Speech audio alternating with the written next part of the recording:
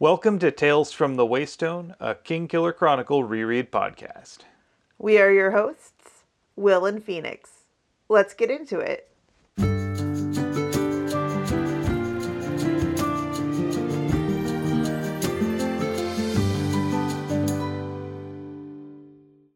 Welcome to Tales from the Waystone, episode 28, Security Blankets, where we will be looking at chapter 60 of The Name of the Wind through the lens of a false sense of security.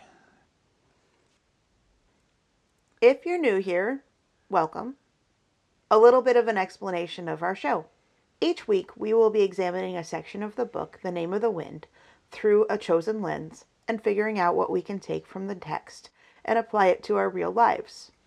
We will then take some time to explore models of practical wisdom from the text with an Aristotelian phronimos of the week, after which we will expand our understanding of our own world with an interesting fact.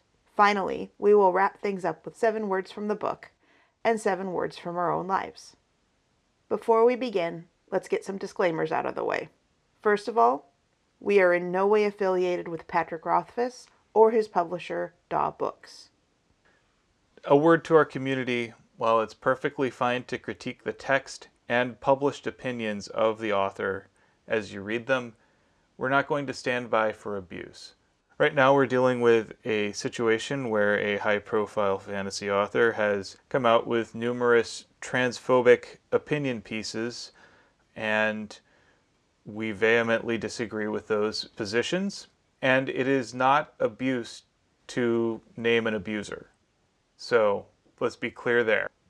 But it is also perfectly fine to disagree with and condemn the hurtful and abusive words and behaviors from a person that wrote a story that you like. We understand that for some, that series of books is so very, very tied to their identity and they can divorce themselves from the words of the author. And that's perfectly fine. We're not going to be upset with you for finding meaning in something you found meaning in 2 years ago before you knew that the author was not supportive of the trans community, let's say. It is also perfectly fine to throw your hands up and donate those books and get all of the merchandise that now causes you pain out of your life. What we mean by not abusing the author in terms of Patrick Rothfuss, all you really need to do is go to the Goodreads page for Doors of Stone and read that for like 2 seconds, and that's what we mean. Don't just hound the author for a book that you think you deserve. That's all. We just ask that you follow Bill and Ted's maxim to be excellent to each other. I would suggest just be civil. I say be excellent because it's fun. Fair enough. Let's get on with it. All right. So with that out of the way, it's my turn to do the recap this week, and boy howdy, there was a lot. I know, it's a little tiny section, and somehow a lot of things happen. I wonder what that's like. I hope I'm not going to be eating cherries as a result of this. Well, I ate raspberries as a result of something very similar, so...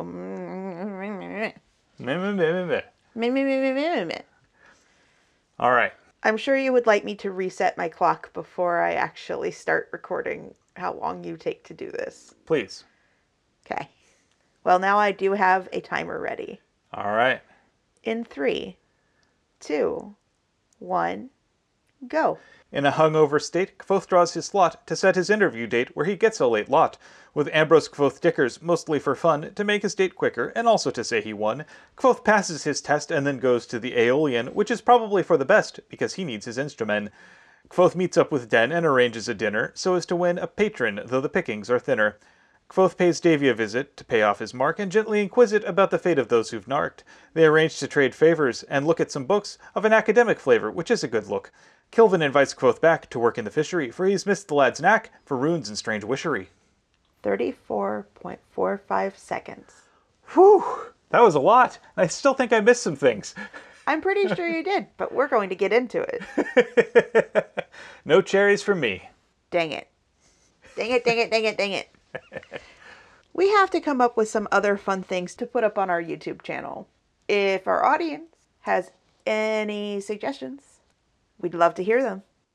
Whether that be us eating super hot ramen or We already did that. we're just looking for fun things. If you want us to do an unboxing, if you want to suggest any weird musical instruments that we can maybe find off of Wish, Or maybe doing a let's play through a silly game. But we're up for doing fun things. Stanley Parable sounds like a good one. The demo for Stanley Parable sounds like a good one. That actually would be a lot of fun to do. We might do that. But in order for that to happen, some of you nice, wonderful, amazing listeners are going to have to tell us if you would like that. Also, as a pretty please, I would love it if you subscribe to that YouTube channel. You just have to look for Tales from the Waystone on YouTube for now, because YouTube doesn't let you choose your own URL until you have 100 subscribers. And we have 42. And while that number is fantastic, don't get me wrong, 100 would be better. We'll try to make more things for it. Anyway, let's get into this short chapter with a ton of stuff in it. Yeah, I believe dense would be the right word. It also describes Kvothe in this, but... So, one of the things that we noticed as we were reading this is that Kvothe leans on a number of security blankets here to give him the confidence to operate with impunity. There's a lot of things that are in play here. I mean, first of all, his heavier purse is basically a weighted security blanket right there. Yeah, I would agree with that.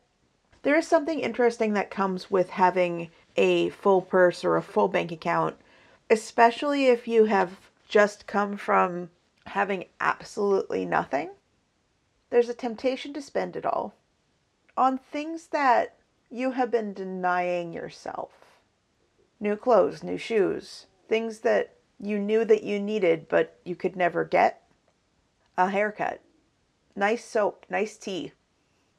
I remember looking at a canister of tea when I had maybe $40 in the bank and the tea was $11 and going, who in their right mind would pay $11 for this?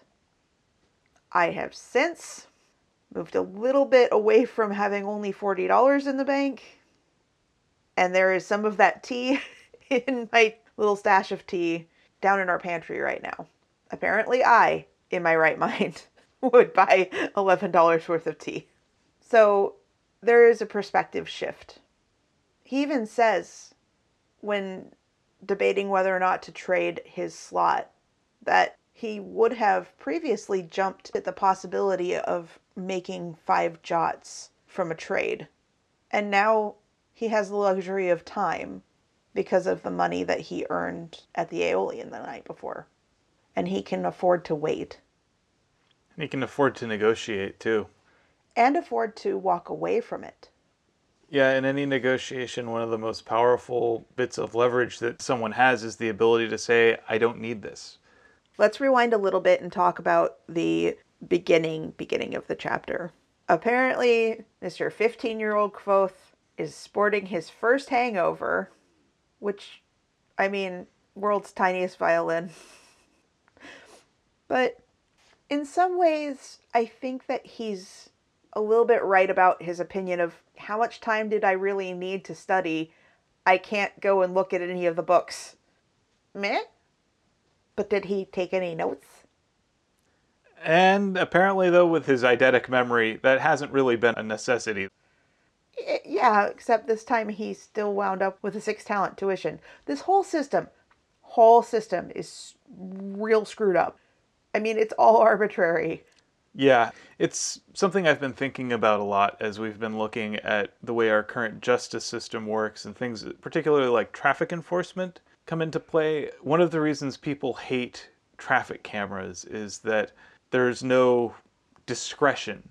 However, right now, discretion, as it's played out, typically really involves the prejudice of police officers granting grace to people who are white without granting the same courtesy, the same discretion to people of color. Which really seems like a way to discriminate against people with less means. Or that are perceived to have less means. I don't know if they base it off of what car, make and model has run the light, what color the car is. There is anecdotal evidence that red cars get pulled over more often. There is anecdotal evidence that crappier cars get pulled over more often.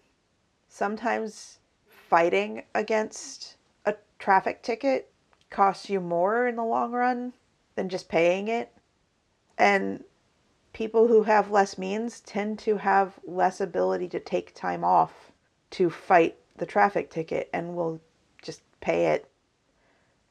And it could be a strategy, it could be a prejudice, it could be a thing that people assigning these traffic tickets might not even realize is a bias. Yeah, part of it is that while everyone likes grace, in a system where grace is unequally distributed, that ends up becoming a form of prejudice.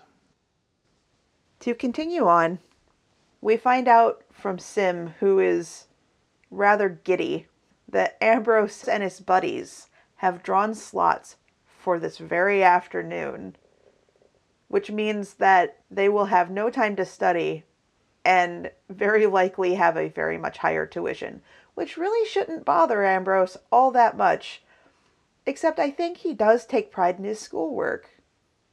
Yeah, and I think he also takes pride in being able to get a good score. He seems like the sort of person who's pathologically competitive.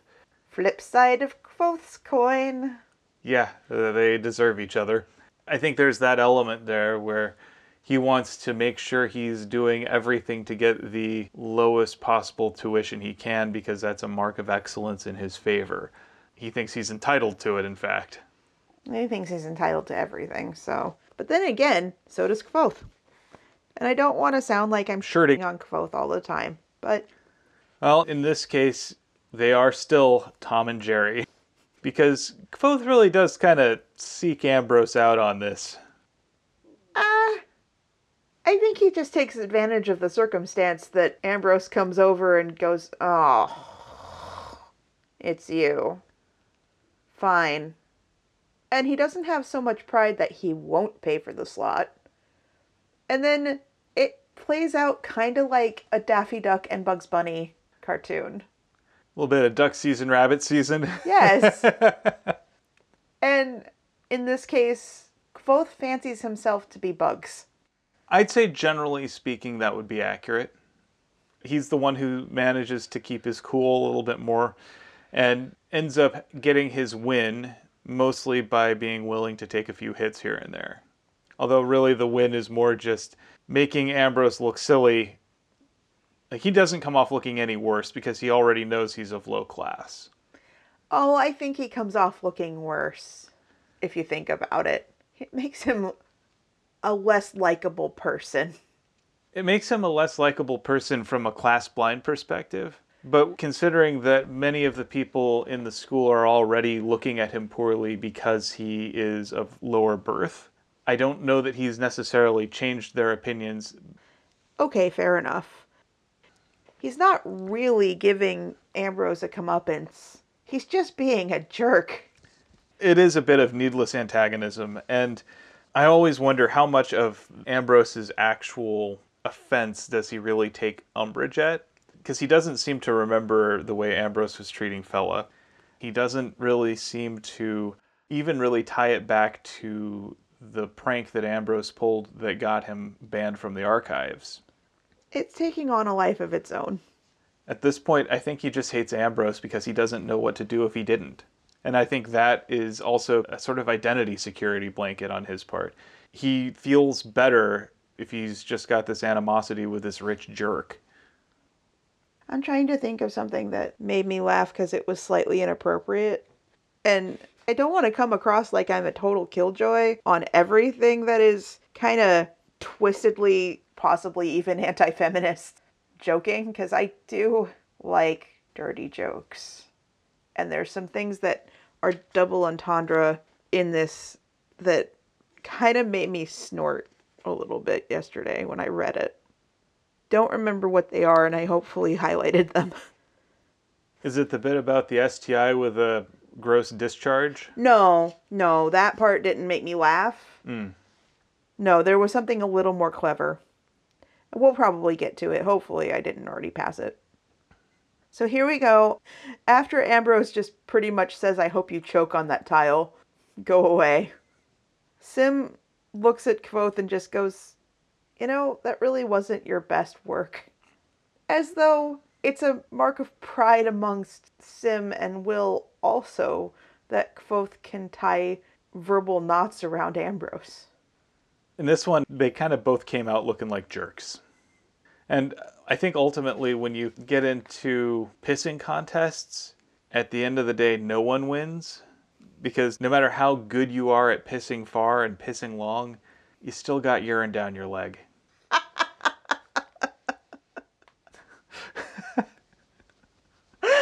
Oh my gosh. I'm not wrong. I'm saying you are. Alright. So we go along after that, and Kvothe points out that in order to save his friendship and not take offense at what Will has said regarding that STI, he's just going to pretend that the words used to name it translate directly to the disease's name and not to the edema drip, which, nope, not gonna touch that one. Nope, I'm done. And it does point to how sometimes we have names for things in our society that we don't always think about their true etymology of, and how hurtful it can be, even when said casually and without any malice. Yeah. There are a few things, having grown up the kid of someone from the South, that I will never repeat. Agreed. But it is important to think about how our language exists, and some of the things that we may use casually could in fact be quite harmful to people. So it's worth researching, and if someone points it out, take it in stride and try and do better. Absolutely. Don't be defensive. Take it as a learning opportunity and actually learn. If you find out all of a sudden that a phrase that you've been using is harmful to others, don't say it again. Or do your best not to say it again. So as we continue on, that was just like, what, 2.5 pages? Right. Ah! There's a lot. This is a dense chapter. Yeah. Next little section of this chapter, Kvothe goes back to Emre to retrieve his loot. And when he starts talking to Diok says, we've got your lady inside. And I'm going to skip a little bit just so that I can actually tell what made me laugh. Because I do enjoy double entendre. I'd go grab her before Stanchion gets overly familiar and starts practicing his fingering. Heyo! It takes Kvothe a little while, I think understandably so, to understand that Diok is referring to the lute and not to a person. Kvothe is a dense idiot sometimes, but I can't say that I would have taken that any other way either. Well, and I think Diok also enjoys tweaking at Kvothe a little bit. Yeah, I think he likes making Kvothe's face turn red. When I was a lot younger, although I have always liked the dirty jokes and always liked the double entendre and all of that stuff, it was very, very, very easy to embarrass the crap out of me and make my face turn beet red. I don't know that it's as easy anymore, but it's still probably pretty easy. And I had friends that found it very, very entertaining and would do it on purpose. I didn't like it, and so I can totally sympathize with both. I kind of get the sense that Diok kind of plays the older brother role in many ways. Like, he's a little more world-wise and enjoys kind of playing with Kvothe's immaturity while still at the same time being fundamentally decent to him. So, the part that I skipped over was immediately after we've got your lady inside. Kvothe assumes they're talking about Denna. And then back to our lens from the last episode. But Savoy's my friend. What?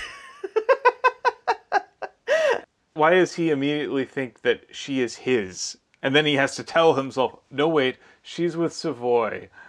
The fact that he immediately makes this possessive leap and then has to talk himself down from it by assigning the possession to another man. It's kind of gross. Yeah. There are some traits of Kvothe I do not like. And I think also, in many ways, Kvothe is still a product of his society. Also, he's very young. Speaking of Denna, no Denna to be found. But there is Den, aka Count Threp. I really enjoyed this little interaction, and Threp remains one of the characters that I do enjoy.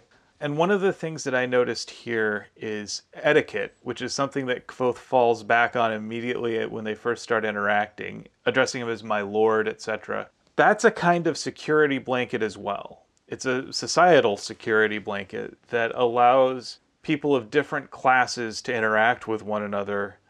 And it's one that really only people of high birth have the luxury of being able to discard. So it is acceptable societally for Threp, or Den, to engage informally. Also to say piss on etiquette. Exactly. He can say that. He can say, I'm going to discard the constraints of etiquette and address you casually and ask that you do the same of me. Kvothe does not have that same luxury within that society. And as generally good-natured and good-humored as Threp is, he still has a lot of privilege and luxury that is there only by virtue of his birth and by extension his wealth. As the conversation goes on, we get a little bit more of the superstition regarding the university as seen by the people who live in Imre. It's got this shroud of mystery, and the immediate assumption is, wait, you're a warlock?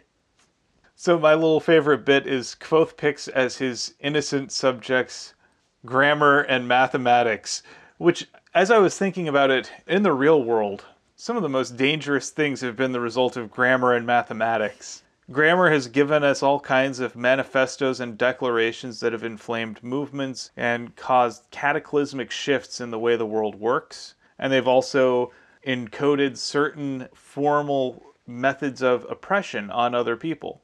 That's pretty damn dangerous. And then mathematics, I just can't help but thinking about the quote from Mass Effect where they're talking about how Isaac Newton is the most dangerous son of a Bench. in the galaxy because of the laws of motion. The atom bomb is the result of mathematics. It's some dangerous stuff there. Kvothe has picked the two most dangerous subjects as his innocuous ones. To remind everybody about his conversation with Elodin, so ciphering and grammar make people crazy. So he picked something similar. He picked grammar in that. And then Elodin goes, trigonometry and diagrammed logic don't do this. So even Elodin agrees that grammar and mathematics are safe. Although I would still argue that they're not. But they seem like they should be. But yeah, that was just something that tickled my funny bone a little bit there. We get into a conversation about how Kvothe does not actually have a patron, which is probably for the best because I doubt that his patron would be very happy about him studying at the university. On top of that, Threp starts going into this analogy of how musicians with a patron are like wives with a husband, implying that polyamory is perfectly fine and acceptable in this society, which may only be true for richer people, but still, no one batted an eye at the idea, which is great because I think that it's really stupid to think that you can only love one person ever. But I digress. I don't like the characterization, though, of how one wife you're happy, two and you're tired. I don't know. So it kind of reminds me of when I was in college. During one of the first days there, they had sort of a formal dinner where people were randomly paired up with people of the opposite gender to be dates. But because of the ratios at our school, Yeah, it was one guy to three girls. Oh my goodness. And one of the things that I quickly discovered is that when you start getting into the formality of it all, that gets to be kind of hectic. And all of the expectations that are placed upon you. So, having to make sure that you are pulling out the chairs for three different people, and then you're having to hold the door for three people, and you're having to do all of these things. And then at the same time, when there's a conversation going on, you have to make sure that you're giving equal weight to every person there. And it's very difficult because of all of these things that are placed on you. And especially, of course, since none of us actually chose any of who our dining companions were. That seems very awkward. It was. It was. I mean, at least if you've picked your partners, there's a chance that you'll have an engaging conversation that isn't just, Yeah. But to continue the quote, three and they'll hate each other. Did they hate each other? Not really. Oh, good.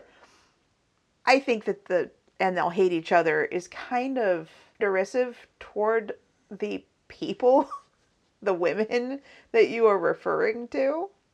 Because chances are, in a relationship like that, if you're being respectful and honest and open with everybody, they'll actually like each other a lot.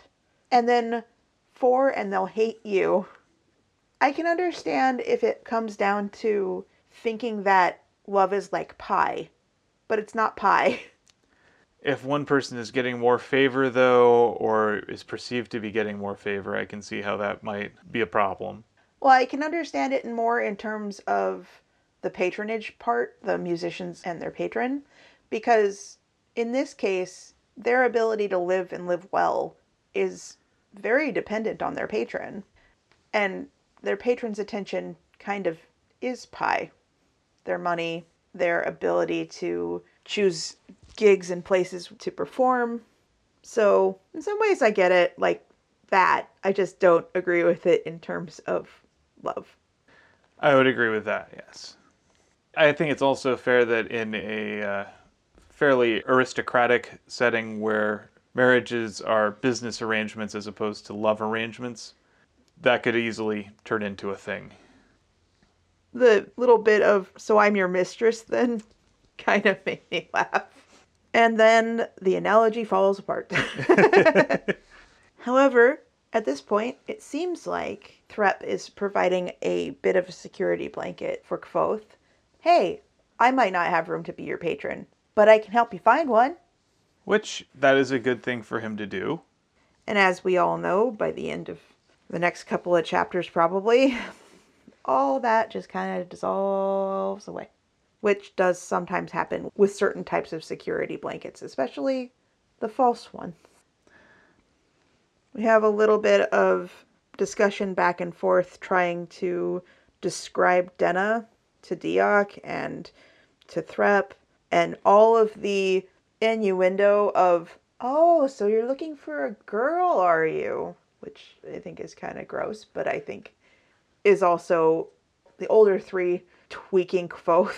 I think that they're doing this on purpose, not to degrade the woman in the situation, Denna, or Diane, but rather just to mess with Kvothe, which is a pastime that I totally approve of, so have at it, guys. Just don't act like that towards actual people, please. By the end of the conversation, Diok admits that he does know who Denna is, has no idea how to find her, and says, "Be careful, boy. That one will steal your heart. Men fall for her like wheat before a sickle blade." Which implies, as I have stated before, that she has got to be older than Kvothe.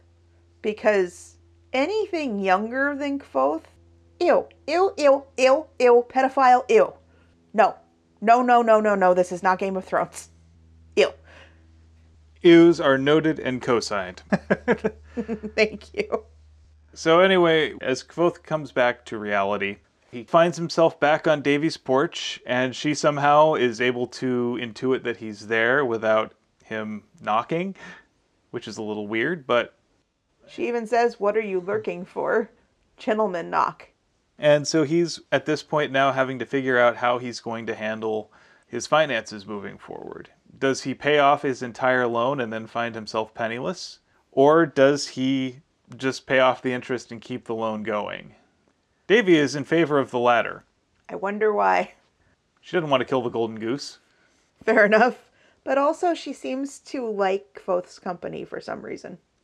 My guess is probably because he's an interesting person to talk to. He is charming. I think she also finds it useful to know someone with his talents. Even though she herself has those talents. She also does genuinely enjoy his lute playing. This is also something that I think will become a theme for Kvothe. Specifically, his music is what he can use to differentiate himself from his fellow students. This is what he uses to help get himself a room to rent without actually having to pay for it in coin. He's able to use these talents that bring people joy to get some favors in the world, and there's value in that. I think it's oftentimes all too easy to undervalue things that are seen as frivolous, but they oftentimes are what make life worth living. We see that the money also is yet more of a security blanket. The fact that he has this loan that he can pay off some of the interest, but that he still has money available. It gives him a sense of security. It gives him a sense that he's not just going to be screwed and having to focus all of his attention on how much money is in his pocket. Which is a real thing. Knowing that you have enough to help you through a rainy day is important. Especially in our country, in the United States, there's an alarming statistic that most families are $400 away from being homeless. Like, they can't afford any sort of catastrophe, medical bills, an unexpected car trouble, anything, a leaky pipe in their house. There is something to be said about having a security blanket, even if it's in the form of like a credit card or the ability to even get a loan. It feels better to have, even if it's a line of credit that is a crushing debt on top of you, it feels like an emergency fund. Having that emergency fund gives a sense of security that you wouldn't otherwise have. And I'd say, unlike some of the other security blankets we've been discussing, isn't really a false sense of security. It's something that you pay for, certainly, but it does give you a little more latitude to make some long-term plans for a lot of people. Could also be a crushing weight for some people, too. Having outstanding debts, like good debts, can be okay because if you know that you can pay them and you know that you are working towards the goal of that end, can feel good and feel like an accomplishment, like owning a house or owning a car. But having revolving debt, if it is your emergency fund, can also feel very insecure and like the rug is going to be pulled out from underneath you at any moment, which can be a constant source of anxiety and worry. But right now, Kvothe is ignoring that part of it. And honestly, given his history, I am not surprised, and I can't really judge him for that. To continue on with the story, Kvothe notes that Davy has quite a number of books in her possession, and he mentions it, and Davy just responds with, "I'd think you'd have your fill of books in the archives." To which Kvothe explains that he was banned, and Davy actually says something that I think is quite wise. "I'd heard, but you never know which rumors are true." I mean, that's definitely true in this day and age. You'll hear rumors about all kinds of things. Gonna say it. I am gonna say it. Capitol Hill in Seattle. There are a lot of rumors. Talk to someone who's actually been there. And national news is doing its best to vilify the people who have taken over a couple of blocks of Capitol Hill in Seattle, which is a very tiny, tiny section of that city.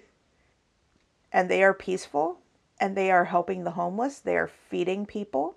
They are taking donations. They are not extorting anyone. They are not armed. They're hippies.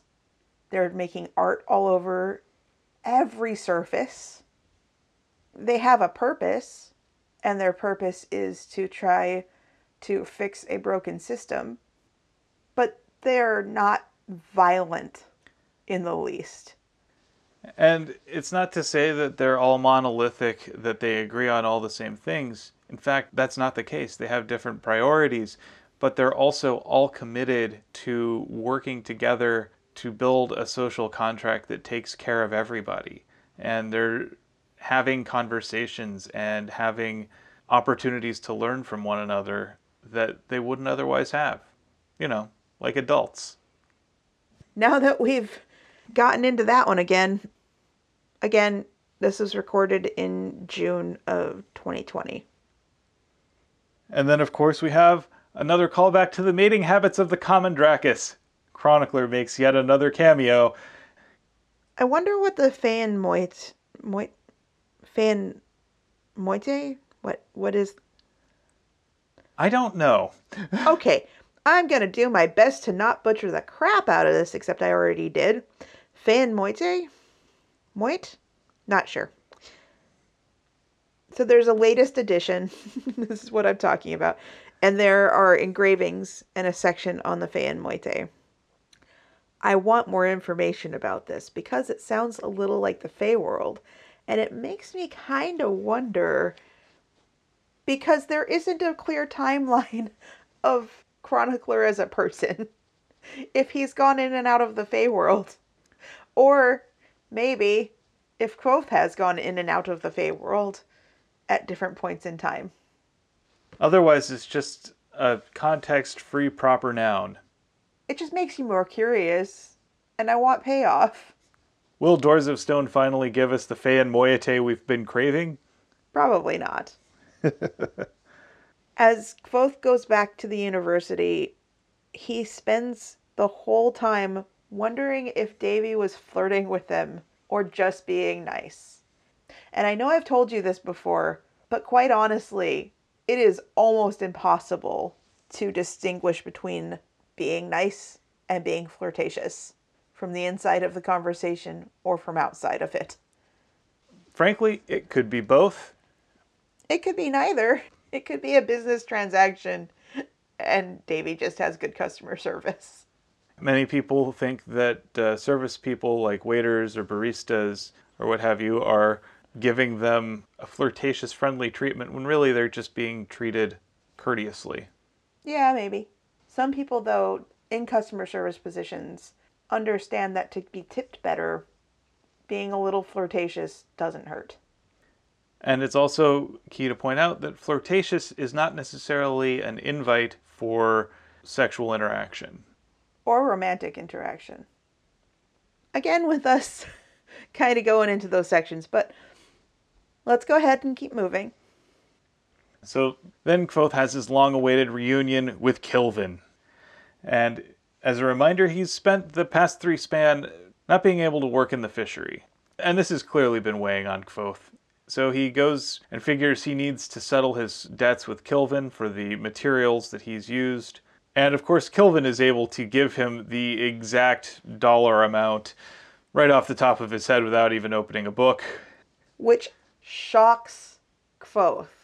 Kvothe, who knows 10 years later or whatever, just how much money was ever in his pocket. I think this maybe shows a little bit of similarity between the two. We know that for Kvothe, this is something of a survival mechanism that he's picked up as a result of his time on the streets. His long-term financial insecurity has meant that he doesn't have the luxury of being able to offload that mental process into a book. And it's possible that maybe Kilvin comes from a similar background. Or maybe Kilvin just likes having a good puzzle. But it's definitely an interesting parallel between the two of them, and I think it's part of why Kilvin takes to Kvothe.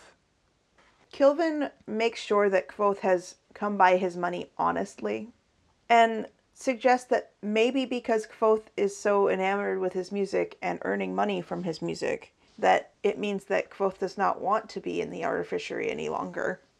And Kvothe is kind of horrified about this assumption. He wants to work in the artificery. He wants to learn more.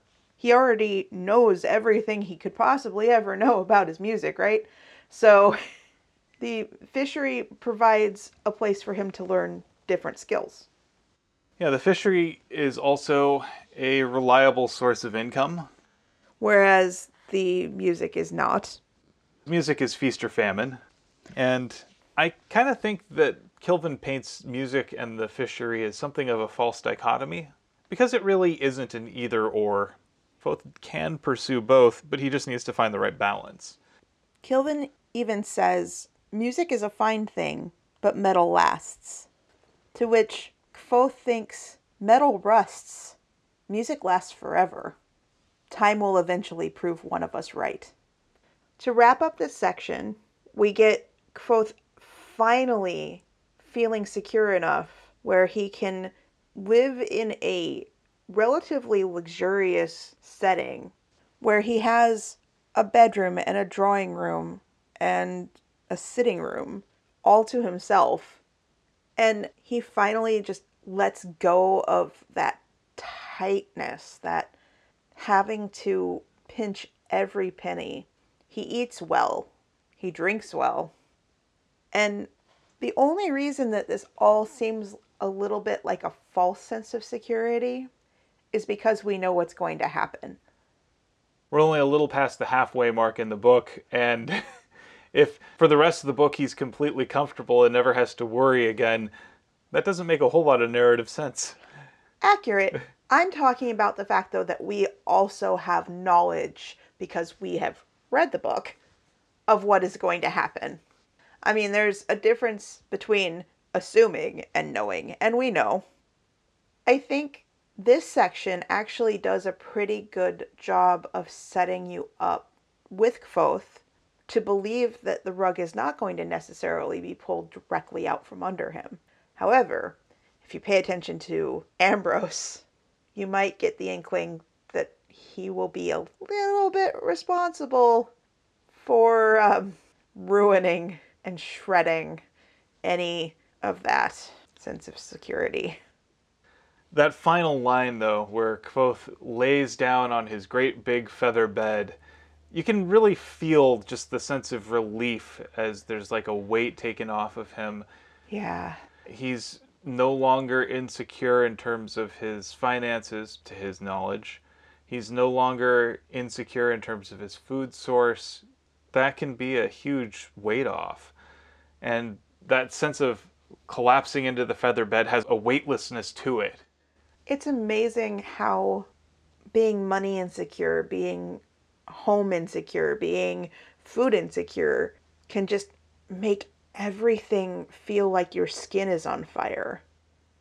Let's put this as an analogy that a lot of people can understand. I would normally possibly choose the article of clothing that is a bra rather than a belt, but we're going to go with a belt. It's like taking your belt and your pants off after a long day of work and just letting it go and not having to care. But you've been in that belt for years. Yeah, I think it's not wrong to enjoy those moments of weightlessness. I think that's something that you need, right? You need sometimes where you have that sense that things are working. That's what lets you build plans. But at the same time, it's not true invincibility. It's not a life without consequences for your actions. And Kvothe is going to run into that pretty quick here because he's still only 15. I'll also say it explains why maybe when you have necessities and then you have wants and you get maybe a tax return or unexpected money, and while you need new underwear, you want an Xbox and you get the Xbox. Because you can make do with your holy underwear. Maybe speaking from personal experience. It me. Also it me. And honestly, like, if you know people that have made those kinds of decisions, do not judge them. You can't go through your life just going for the necessities, you have to give yourself something to look forward to, something that can take some of that just everything has to be about what my next meal is away. You need to give yourself an escape.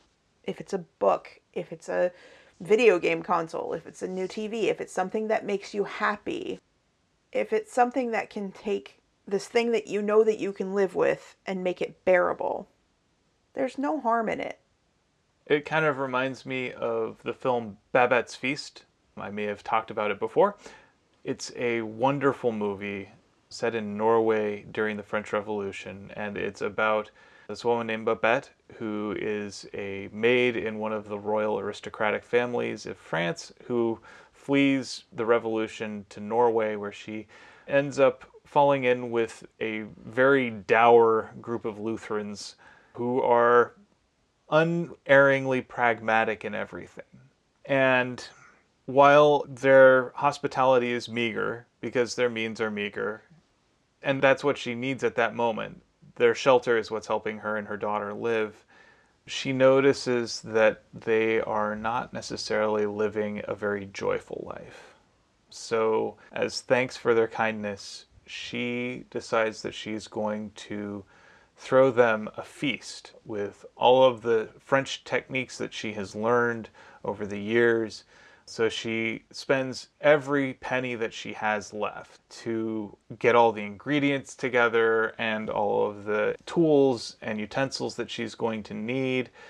And she gets everybody in this very dour village together finally at the end for this feast. And it's magnificent. Just the camera work is lush, and the meal, it just looks delicious. And throughout it, what you see is also this transformative power that happens from this seemingly frivolous thing.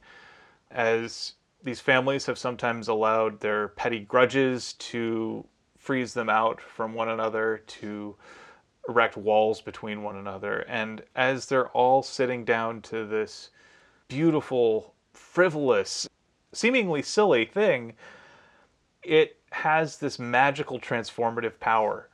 As they're having this meal that they will only have once, there is no way that she is ever going to be able to make this feast again for them. There is no way that they are going to be able to make this feast themselves ever again. This is a one-time only thing. But it's this act of pure kindness and compassion, because it is fundamentally about making an experience for everyone that is purely joyful. This is more than just subsistence. It has a real power that is able to thaw out those freezes. It's what lets them reknit and rebuild as a community. I'd say that those little seemingly frivolous things can have immense power to make our lives better and richer. I agree. But I also think that if all you ever do is work towards that pragmatic, you can't give yourself those little moments of joy. And to judge people for choosing the joy, 100% with you.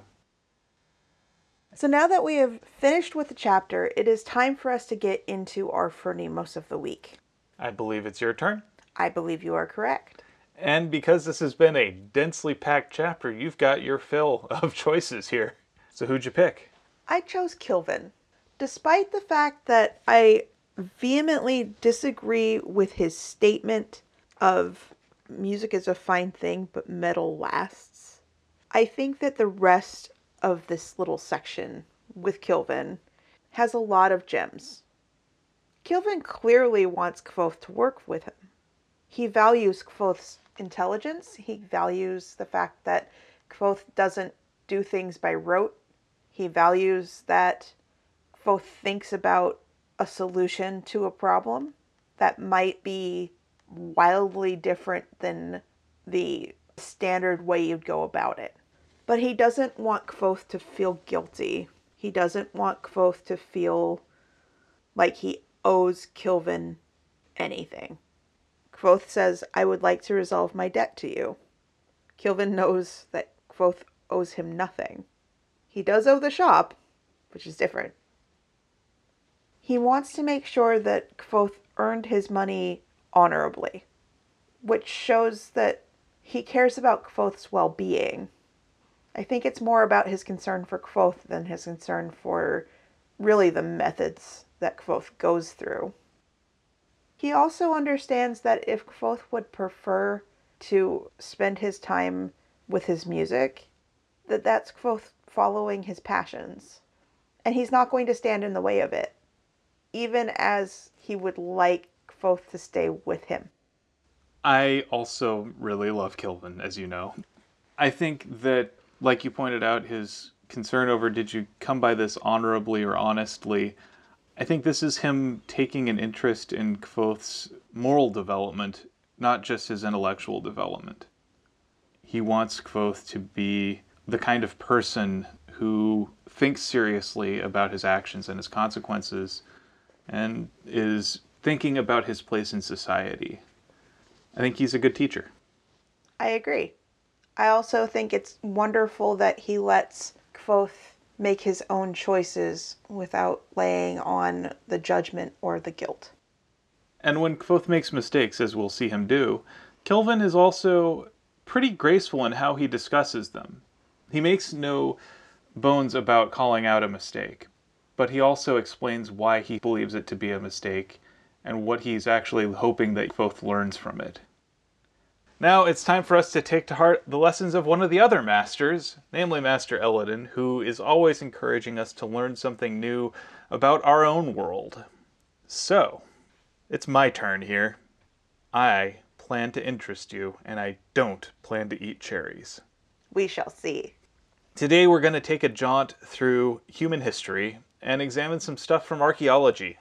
Right now, archery has been an iconic aspect of human heroism, pretty much as far back as you can look.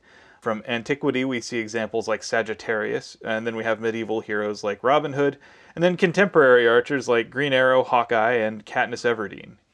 And throughout all of them, the basic form has been pretty much unchanged. There may be different materials made for the bow and arrow, but the fundamental shape is the same and the techniques mostly the same. However, it's really fascinating when you look at just how ancient the bow and arrow truly is. How old do you think it is? I could not begin to guess. So, in Africa, archaeologists have found evidence of archery dating as far back as 64,000 years ago. And then we've also recently found examples in Sri Lanka, so a completely different population of humans, that are dated between 34,000 and 48,000 years ago. That is some seriously ancient history there. And some seriously ancient understanding of physics. Right.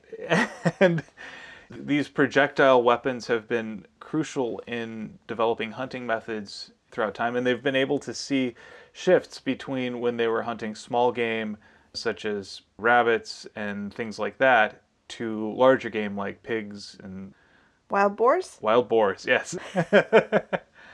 It's a very interesting shift because it's also changed the way that humans have eaten and the types of game that we've been able to track down. Right now, there's not a clear consensus whether the Sri Lankan examples were developed locally or brought in from Africa, but it's just really fascinating how independently the bow and arrow has proliferated throughout human civilizations. So, is that interesting to you? Yeah. No cherries for me. Not this time.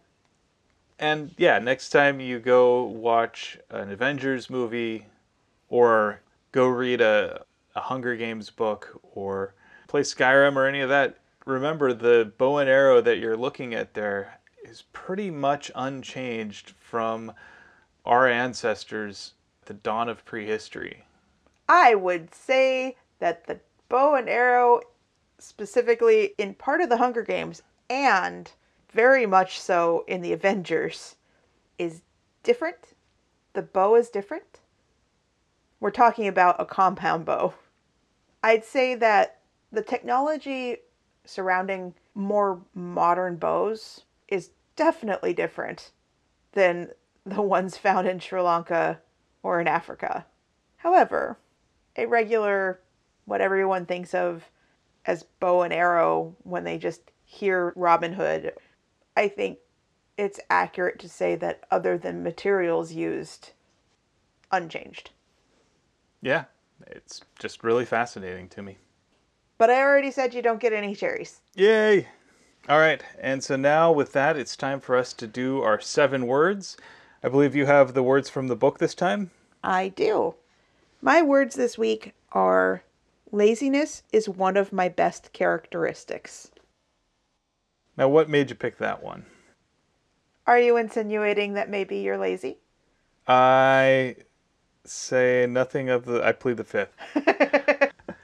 I'm just curious what made you pick that one. Fair enough.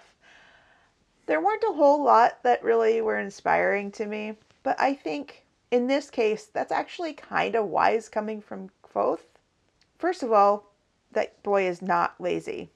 If we're going to be clear, we're going to give him some benefits and we're going to not just Shirt on Kvothe all the time. He is not lazy. That's true. He puts a lot of work into getting what he wants done. Absolutely. And sometimes it's not the most efficient work either. Sometimes it is, but most of the time it's not. I think, though, in a lot of ways, this is a very diplomatic thing that he has said, because he would like to not ruin a friendship over something that could be very, very offensive. But he's also not going to let Will off the hook for saying something truly offensive. I agree. I think that's a good reading of that. I think that in calling out the fact that he is being, quote, lazy and, quote, not translating the offensive description of Adema Drip, ew, that he is making himself clear without escalating. Yeah, it does do a little bit to help keep things from getting too heated. It's firm, but still also being a little self-deprecating at the same time. And now it is time for you to talk about your 7 words. So my 7 words are the following. These are some things that have been rattling around in my brain for a while now. Your productivity does not determine your value. Very accurate.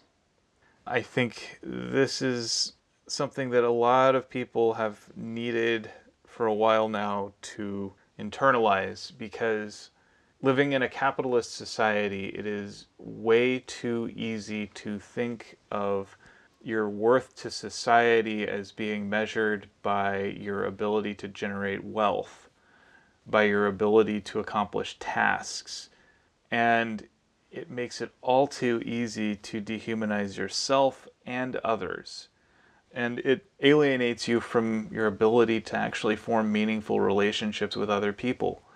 Because you're thinking that if you're doing something that is purely to bring joy, and it's not necessarily something of monetary value, that you're somehow less. And that's absolutely false. I also think I know part of why you chose this week. We did not record last week. We kind of ate it into my buffer a little bit, but on top of that, it threw my whole schedule off because I wasn't, quote, productive. Part of it isn't because of the productivity loss, because I can definitely absorb this is still going to come a week after the thing we recorded 2 weeks ago. It's not like my schedule being thrown off made me go into a tailspin because I wasn't productive. It made me go into a tailspin because my routines were off. But part of that routine is being productive. And then when I couldn't really function due to that lack of routine, it made it worse that I wasn't doing anything else. Yeah, and I completely understand that feeling.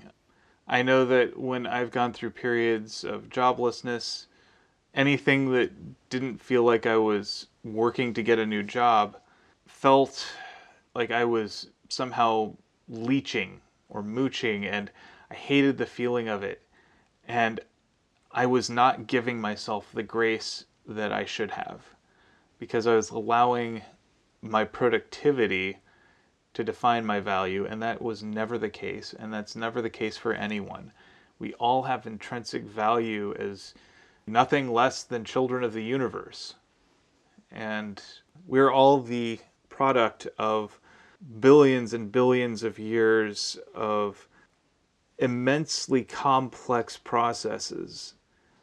And we all have complex inner lives, and we have great things that we can do for one another and ourselves. And I think that in allowing this notion of our productivity to be our measurement, we lose sight of the true intrinsic worth of one another. But yeah, those are my 7 words. I like them. Good, because I want you to internalize them as well. I do my best. I do too. At the end of the day, that's all we can do. And I know some days it's going to work, and some days it's not. But each day we got to try. And with that, thank you for potting with me. Thank you for potting with me. And many thanks to our audience for listening to Tales from the Waystone. Join us next week on Tales from the Waystone as we discuss Chapter 61 of The Name of the Wind through the lens of escalation. And thanks to our friends at Entirely the Right Sort of Podcast for the lens of choice, as well as our friends Suda41, Fantology Books, Radio Chickens, Cyan Cicada, Fate of Eisen, and Stuck on Arrakis for helping us choose. Check us out on Twitter. Every once in a while, I will post something that is a little more fan interaction heavy and ask if you yourself might have some suggestions on what lens we look through a particular section on. Jackus Jackus is one of my favorite parts of this book, so I wanted a little bit of suggestion from our audience on a good way to look at it. And I have to say that one of my favorite parts about doing this podcast has been being able to have these kinds of conversations with you, our listeners. Phoenix and I know what one another think about these things, so we're always curious to see what people who live outside of our home think. We like interaction with people most of the time. We would like to extend a huge thank you to our friend Shawnee Jang for our theme music. And many thanks to Patrick Rothfuss for creating the world that we've enjoyed exploring. Audio production, editing, and social media coordination, courtesy of me, Phoenix McCullough. And project management and writing, courtesy of me, Will McCullough. If you would like to help support us, please consider becoming a patron on our Patreon page, patreon.com/waystonepod, where you can get access to our show notes, custom digital posters, exclusive Patreon-only bonus pods, like the one we are about to record after this, and other exciting items. Note on that one that we are about to record, it's been available since the summer solstice on our Patreon page. I'm just really bad at planning the date that these come out, along with the date of things that we do. But it should still be available for anyone who signs up for that tier now. And as always, here's to one more day above the roses. To one more day above the roses. Ding!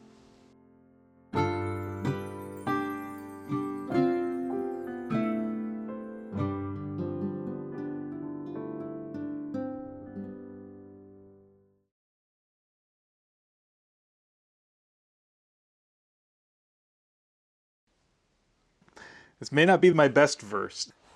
I also deeply apologize for rhyming Aeolian and instrument. Sure. All right, you ready? If you are.